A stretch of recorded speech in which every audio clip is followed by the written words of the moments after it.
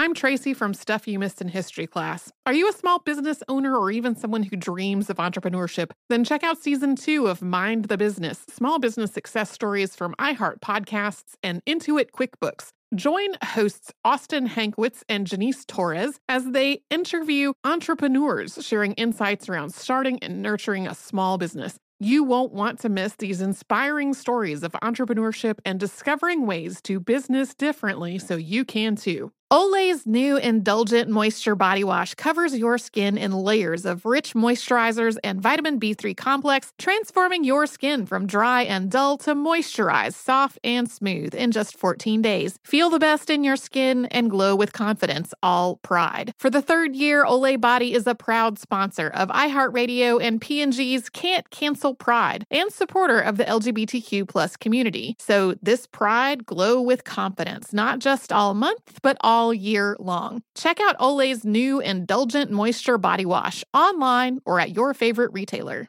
Planning your next trip? Choice Hotels' family of 22 brands has over 7,400 locations and the perfect hotel for any traveler you want to be. Like a Cambria Hotel serving up locally inspired craft cocktails for all my folks who maybe want to meet up and talk about Mad Royals. Check into a Radisson Hotel with flexible workspaces for you strivers who listen during business travel. Or a Comfort Hotel with free hot breakfast, family-friendly pools, and big spacious rooms for the parents who listen with their kids and need a little retreat. What are you waiting for? Join Choice Privileges and start earning points toward your next stay. Find a stay for any you when you book direct at choicehotels.com, where travels come true. When you think about the future, what kind of technology do you envision? Whatever the future holds, artificial intelligence will undoubtedly be at the heart of it all. Join Graham Class as he hosts Season 2 of Technically Speaking, an Intel podcast, and hear from the minds transforming healthcare, retail, entertainment, personal computing, and more with the help of AI. Tune in every other Tuesday and explore the latest technology that's changing our world today and creating a more accessible tomorrow. Listen to Technically Speaking, an Intel podcast on the iHeartRadio app, Apple Podcasts, or wherever you get your podcasts. Welcome to Stuff You Missed in History class from HowStuffWorks.com.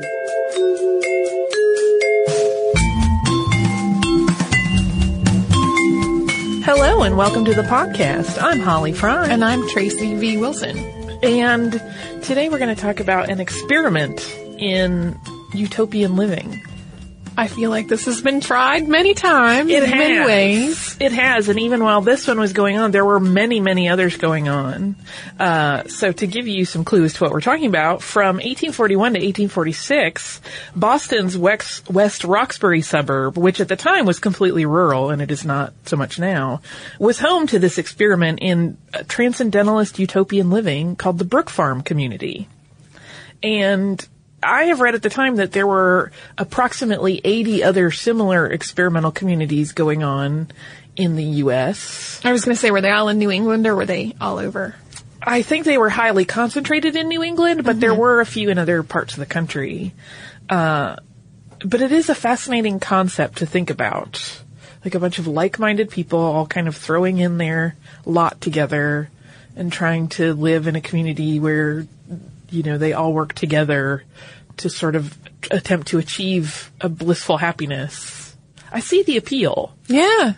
I think, you know, on paper it it is something. Great. And then in reality, and as we'll see in practice, it's a sustaining, little harder to make that work long term. Well, and sustaining yourself as a community is pretty difficult.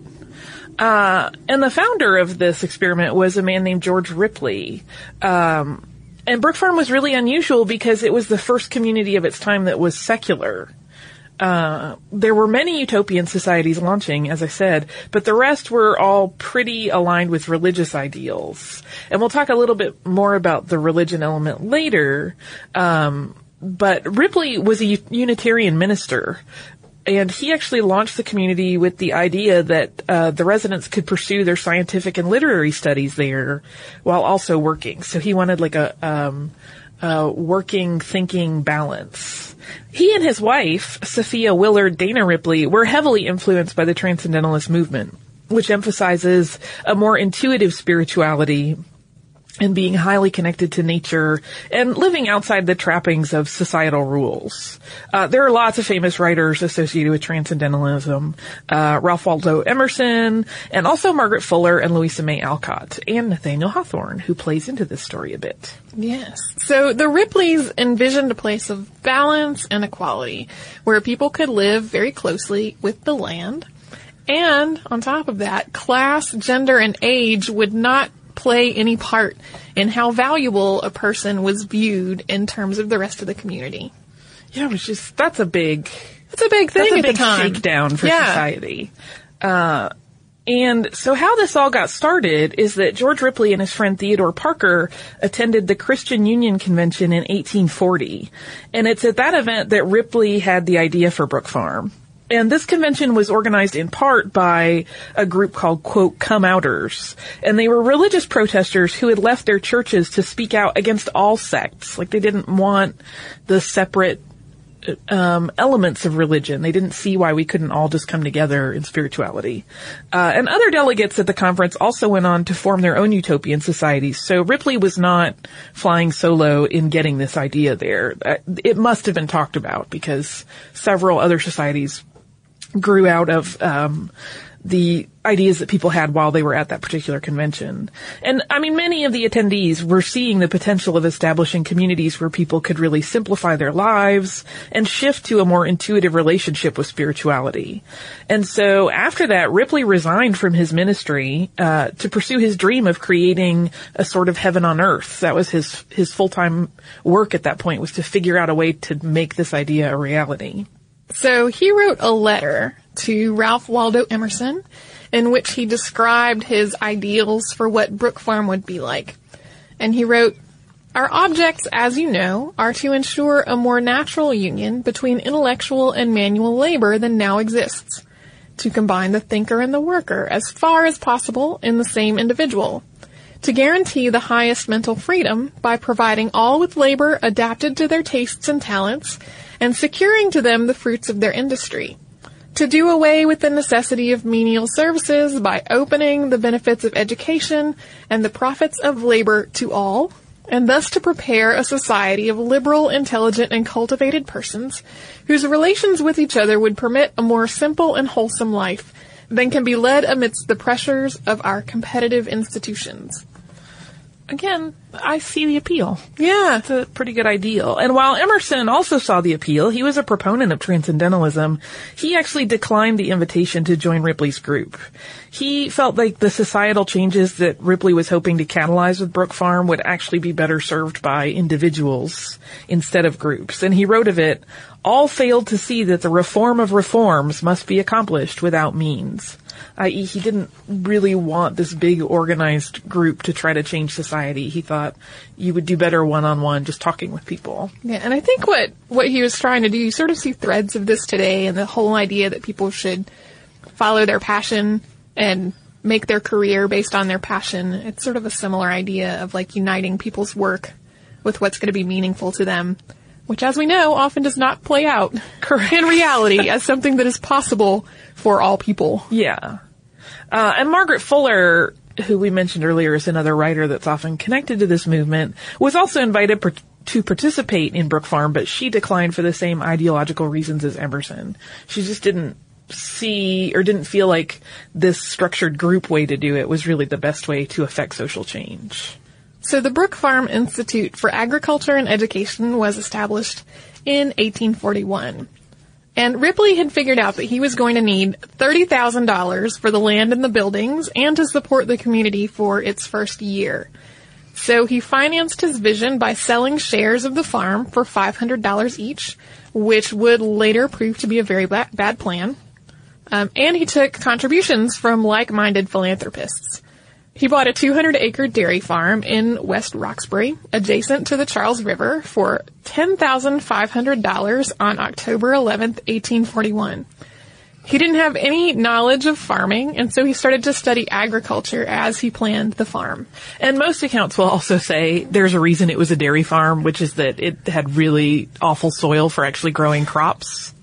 Yeah, so they did focus on the dairy part, but it may not have been the purchase that a more seasoned farmer would have made. No, and the fact that someone who has no knowledge of agriculture is trying to start a community that's going to sustain itself by farming sort of sets the stage. Yeah.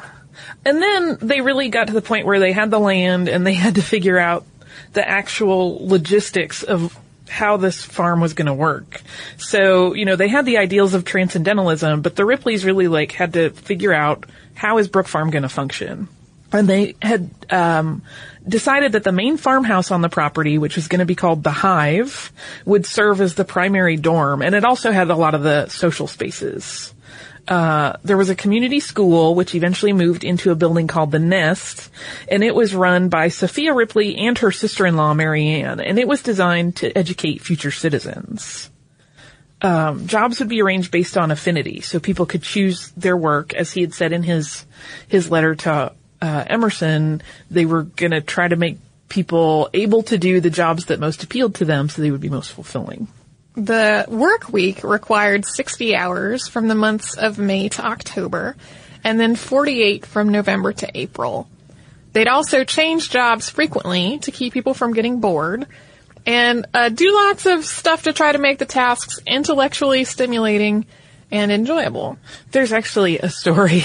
Please tell me, because about them attaching little reading stands to ironing boards so that people could be doing their sort of menial ironing tasks that had to get done and the laundry, but at the same time they could be broadening their minds and reading things that were of interest to them. Yeah, I was sort of imagining a 19th century gamification of milking or something.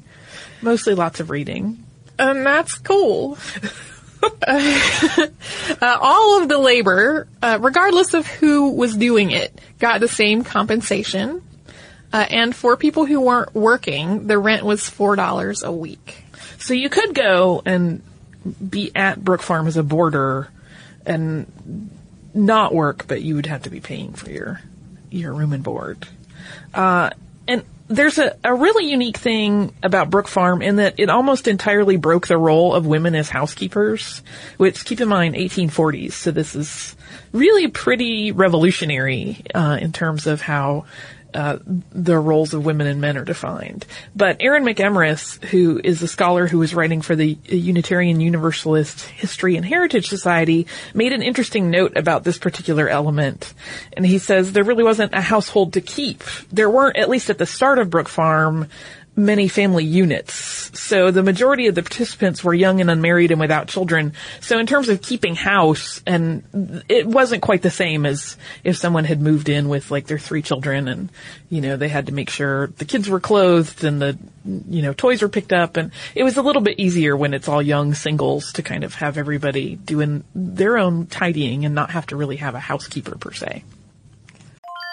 Planning your next trip? Choice Hotels has a stay for any traveler you want to be, with 22 brands and over 7,400 locations. Whether you're a business traveler, a family road tripper, someone who wants to seek out history and maybe make your own, or just planning a quick getaway, Choice Hotels has a stay for any you. Like a Cambria Hotel, where you can be a cocktail connoisseur and sip locally inspired craft beverages at downtown locations in the center of it all. This is a fun way to visit cities with a lot of history and a lot of fun in mind. Or a Radisson Hotel for all our productivity powerhouses out there. With flexible workspaces and on-site restaurants, you'll get the most out of your work trip. You'll get the coffee, the Wi-Fi, and the work done. And we can't forget about Comfort Hotels. Imagine you're a family road tripper, waking up in your big spacious room and then heading down to a free hot breakfast for the entire family, including waffles. So you'll be well fed and ready for the day's adventure, even if that's just relaxing. After that, you're spending all afternoon relaxing by the pool. You deserve it. What are you waiting for? Join Choice Privileges and start earning points toward your next stay. Find a stay for any you. Book directly at choicehotels.com, where travels come true.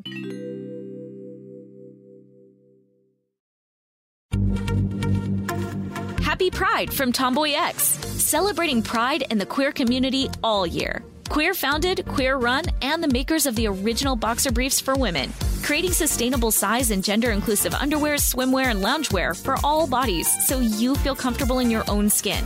Tomboy X just dropped their Pride 24 collection, obsessively fit tested for all day comfort in sizes 3 extra small through 6X. Visit tomboyx.com.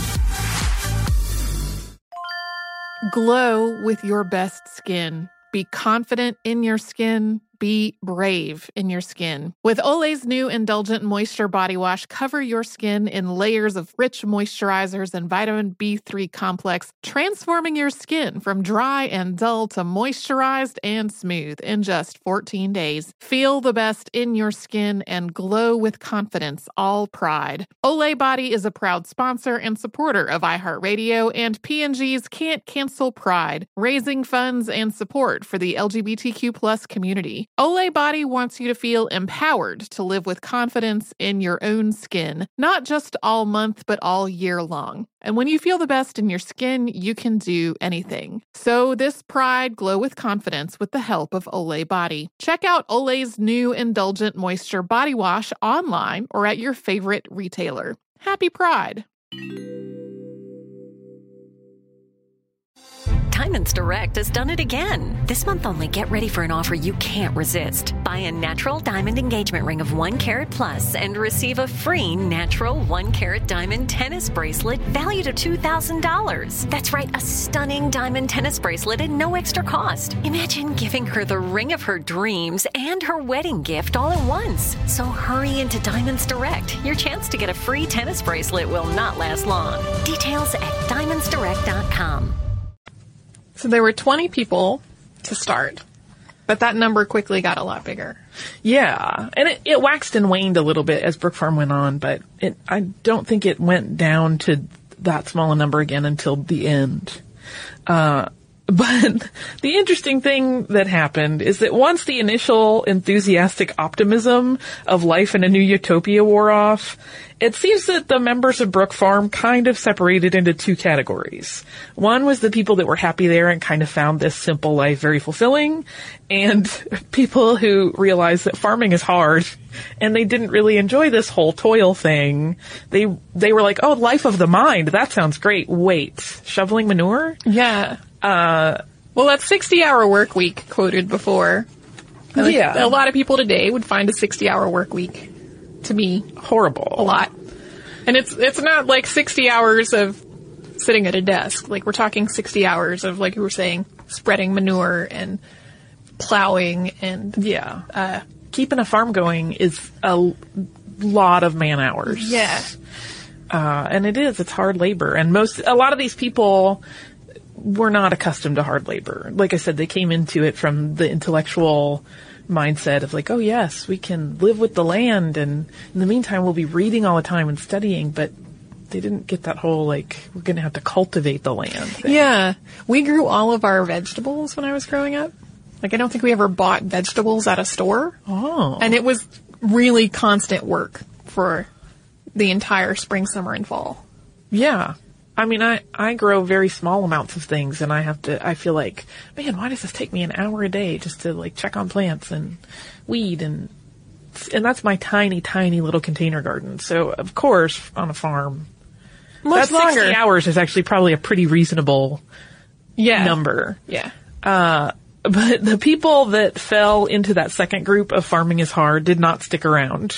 Nathaniel Hawthorne was one of them. I think he's reported to have only been there 6 months. But those that remained referred to that disillusioned group as, quote, idealistic tourists, and they criticized their lack of commitment to the project and their lack of community spirit. So as the group got bigger, they needed more buildings, and financing them proved to be kind of a problem.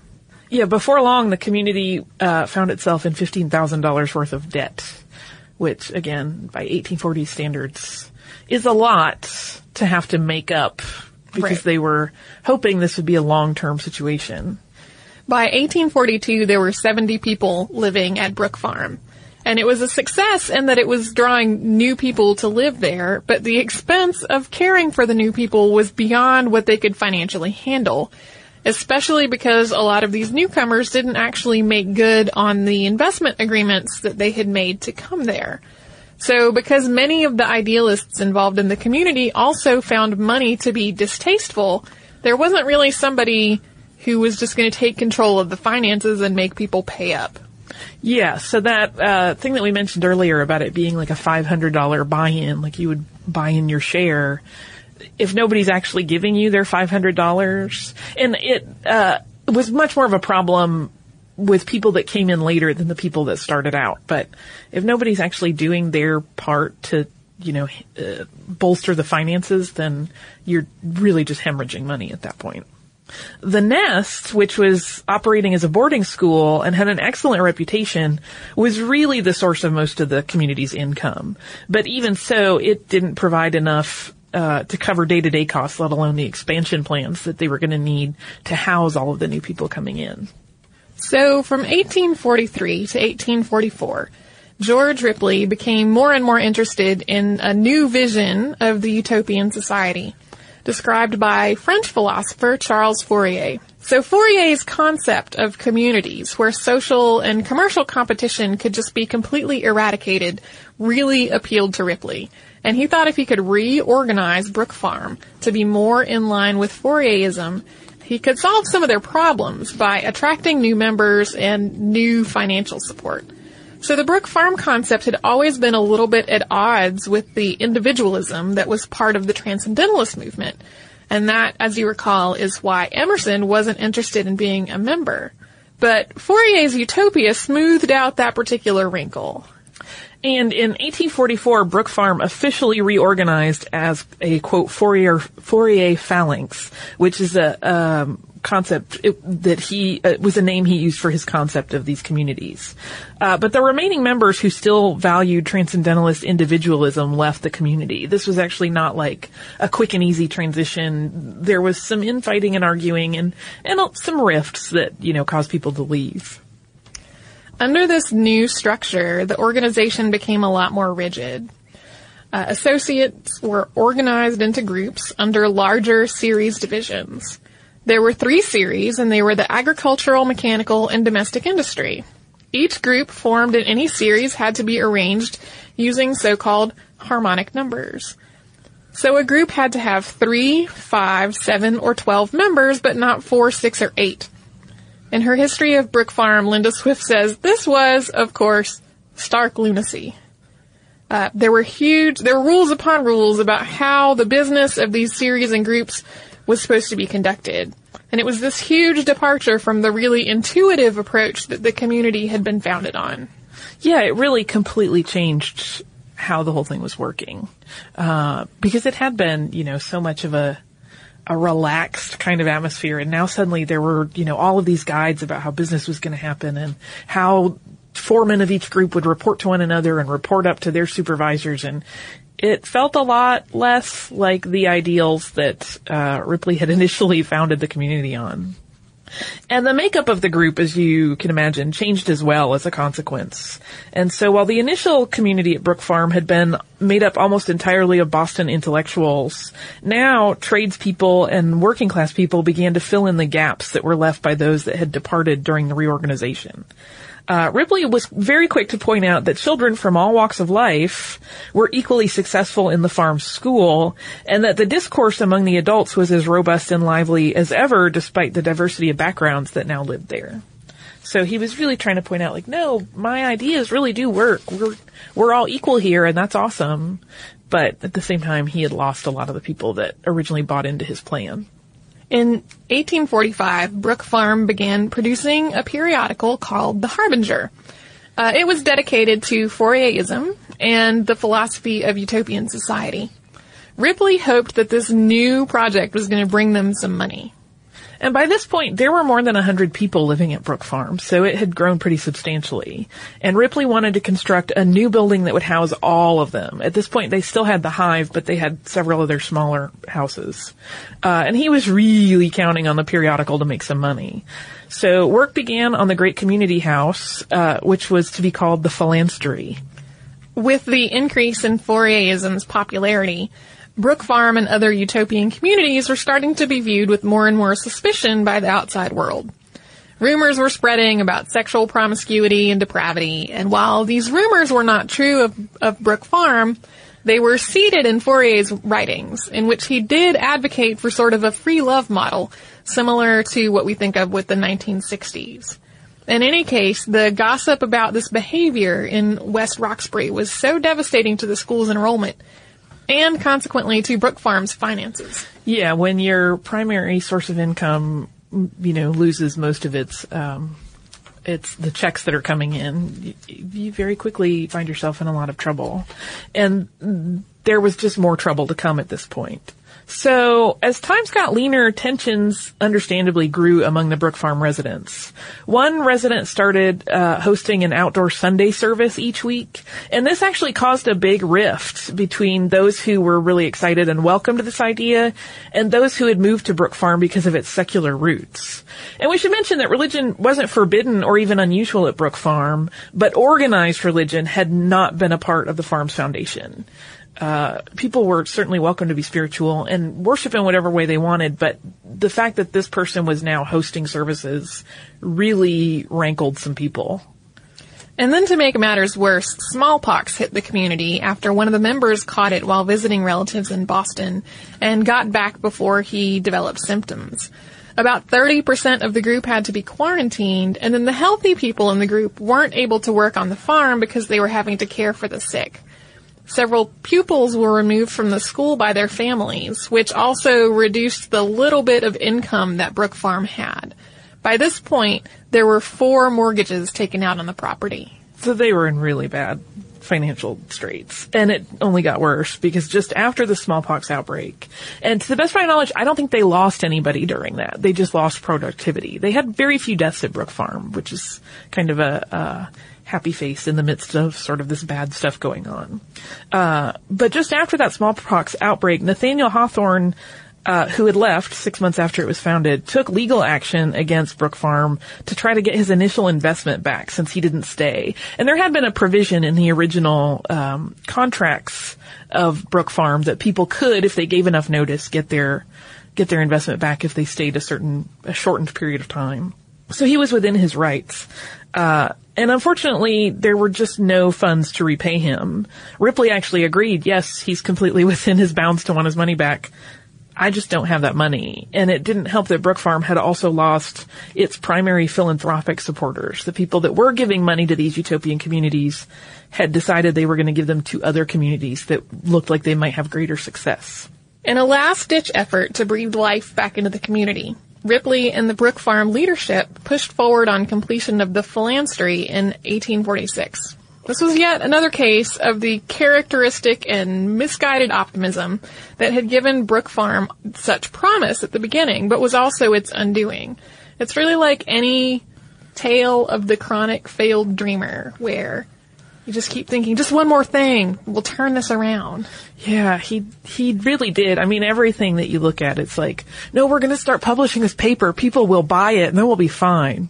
No, the school is going to keep us afloat. But then, just one thing after another, he kept thinking, would save them, and it never did. And then to kind of kick them while they were down, they threw a party to celebrate what was going to be the completion of the new structure. It wasn't completed, but they were kind of excited that they were moving forward and close to the end. And this was on March 3rd of 1846. And during the party, a fire broke out and consumed the entire building. So the Phalanstery was completely decimated as they were trying to celebrate it. And it was an unfinished structure, and it had not been insured. So as it burned, so did the dream of Brook Farm, because $7,000 had been spent building the structure, which had turned to ashes, and it was thought that they were going to need another $3,000 just to finish it, but of course that money never got spent because it wasn't there to finish. So they were basically out on their investment of the building. Completely. So not having to spend that $3,000 more was not a really lot going to help them, no. So that was really the final nail in the community's financial coffin. And it took its toll on the already lagging morale of the people that had stuck it out and were trying to keep things going. So within just a few months, there were only a few dozen people left at Brook Farm. And George Ripley, even though he was still living there on the property, had kind of already turned his focus to the New England Fournier Society. He really stopped worrying about keeping it going because he kind of knew what was going to happen. Toward the end of 1846, the Brook Farm Library collection was sold at auction. And then in 1847, the bankruptcy filing for Brook Farm wrapped up. And in August of 1847, it was officially disbanded. So Ripley's Transcendentalist Utopia only lasted for 6 years. And while Brook Farm wasn't sustainable long term, it really did have a pretty significant influence on many social movements going on at the time, including abolitionism and the women's rights movement. According to Linda Swift, who we referenced earlier, 14 marriages could track their roots back to the fellowship at Brook Farm, one of which actually took place there, and most of those appear to have been happy. Another interesting point is that the community had what could be considered a prototype of the modern daycare, where the few parents among the group could leave their children with caregivers for the day while they set to their work, which had really never been done before, at least on an organized level. Nathaniel Hawthorne, who probably never got back his initial investment, wrote a fictionalized version of his time at Brook Farm called Blithedale Romance. It's clear from it that he did not enjoy this experiment. As for Ripley, he went on to become the literary critic for the New York Tribune, and he held that job until he died in 1880. After Brook Farm was abandoned, the former dairy farm found other uses. It was used as a poorhouse, as a Civil War training camp, and as an orphanage.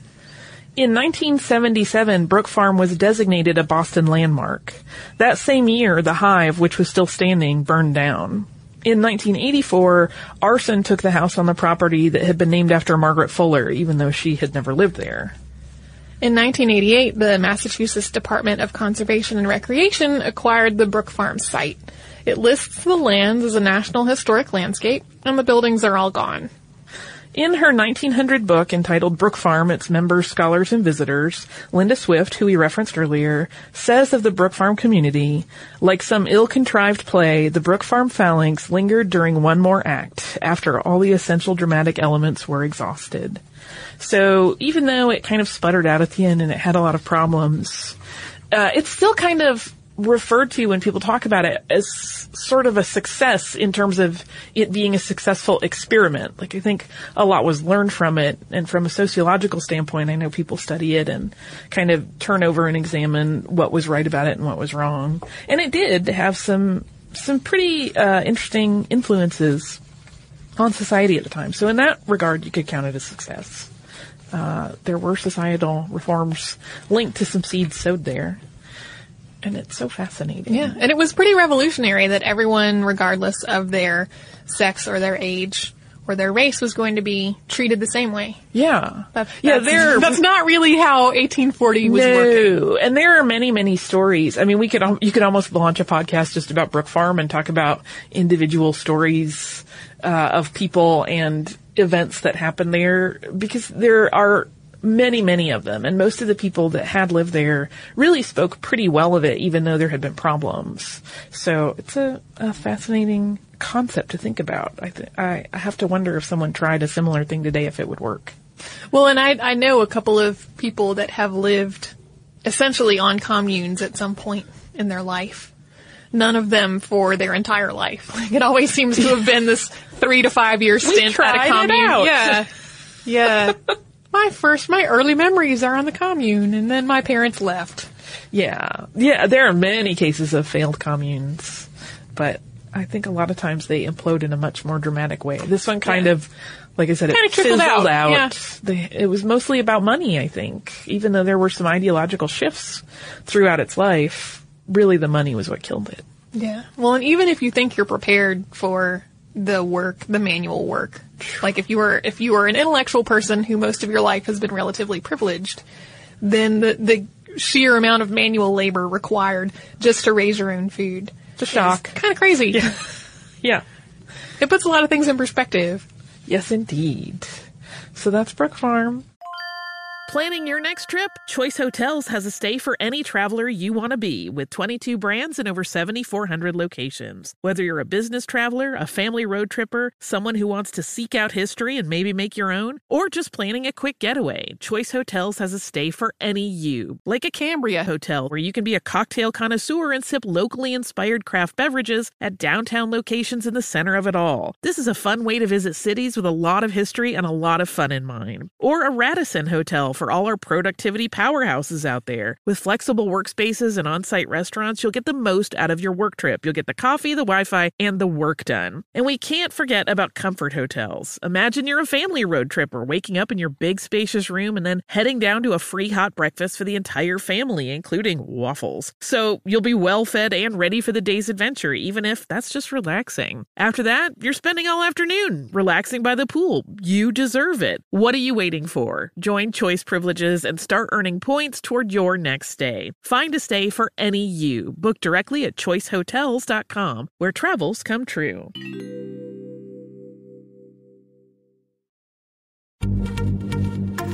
Happy Pride from Tomboy X, celebrating pride and the queer community all year. Queer founded, queer run, and the makers of the original boxer briefs for women, creating sustainable size and gender inclusive underwear, swimwear, and loungewear for all bodies so you feel comfortable in your own skin.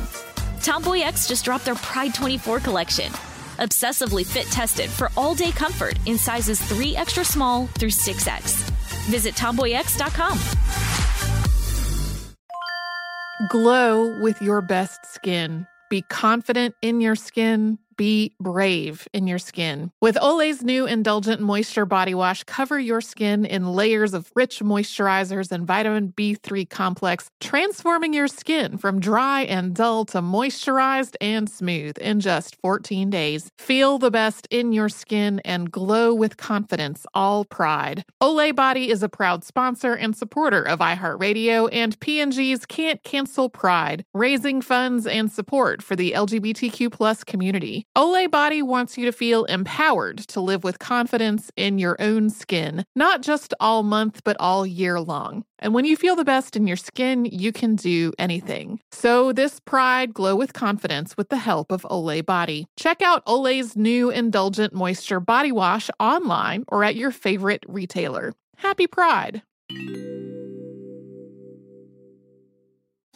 Diamonds Direct has done it again. This month only, get ready for an offer you can't resist. Buy a natural diamond engagement ring of 1 carat plus and receive a free natural 1 carat diamond tennis bracelet valued at $2,000. That's right, a stunning diamond tennis bracelet at no extra cost. Imagine giving her the ring of her dreams and her wedding gift all at once. So hurry into Diamonds Direct. Your chance to get a free tennis bracelet will not last long. Details at diamondsdirect.com. And I think you also have some listener mail. I do. I have a few. 2 are, well, they're all about our recent episode on the domestication of the cat. One is from our listener, Rosie, who says she was surprised that neither of us had a favorite famous cat in history, both of you being cat lovers and history buffs. She says it might only be Aussie knowledge, but Matthew Flinders, the first man to circumnavigate Australia, has a cat called Trim who was born on board and sailed with him.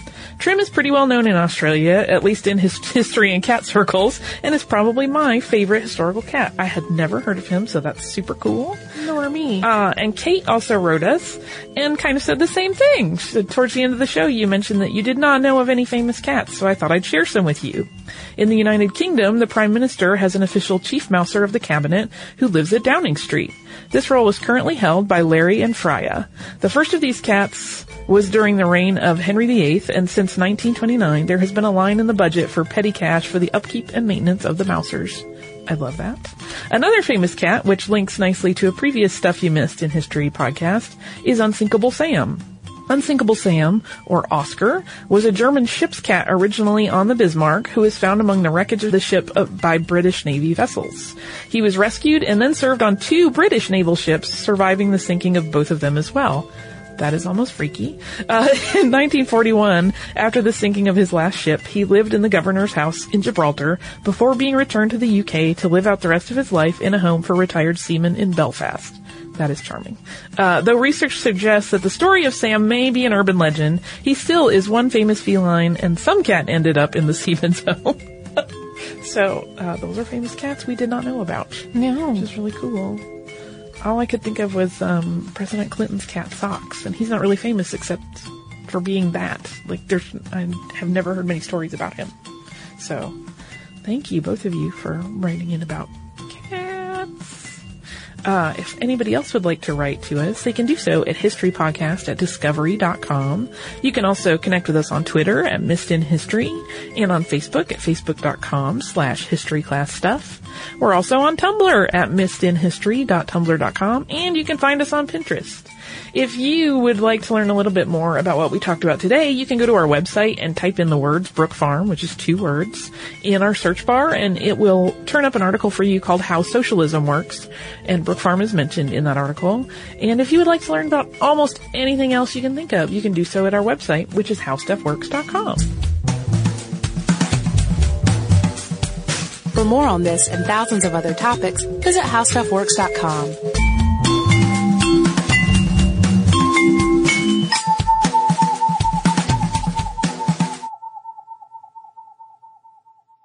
Netflix streams TV shows and movies directly to your home, saving you time, money, and hassle. As a Netflix member, you can instantly watch TV episodes and movies streaming directly to your PC, Mac, or right to your TV with your Xbox 360, PS3, or Nintendo Wii console, plus Apple devices, Kindle, and Nook. Get a free 30-day trial membership. Go to www.netflix.com and sign up now. Happy Pride from Tomboy X, celebrating pride and the queer community all year. Queer founded, queer run, and the makers of the original boxer briefs for women, creating sustainable size and gender inclusive underwear, swimwear, and loungewear for all bodies so you feel comfortable in your own skin. Tomboy X just dropped their Pride 24 collection. Obsessively fit tested for all day comfort in sizes 3 extra small through 6X. Visit tomboyx.com.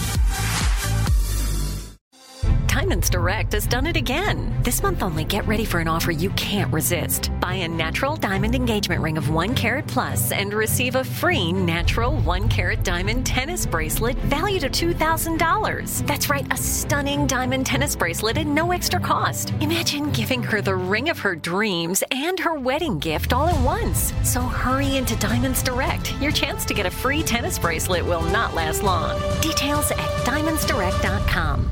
Olay's new Indulgent Moisture Body Wash covers your skin in layers of rich moisturizers and vitamin B3 complex, transforming your skin from dry and dull to moisturized, soft, and smooth in just 14 days. Feel the best in your skin and glow with confidence, all pride. For the 3rd year, Olay Body is a proud sponsor of iHeartRadio and P&G's Can't Cancel Pride and supporter of the LGBTQ+ community. So this pride, glow with confidence, not just all month, but all year long. Check out Olay's new Indulgent Moisture Body Wash online or at your favorite retailer. You wouldn't expect to hear that we're America's 3rd best city for beer like this one. Or home to vibes like this. And this. It might surprise you that we're top 10 for immersive art that's like, whoa. And, not to mention, we have one of the top zoos in the country. So can a city with the country's best pro soccer team, ranking as a top culinary destination in the world, be in your own backyard? Yes, Columbus. Plan your summer at experiencecolumbus.com/summer.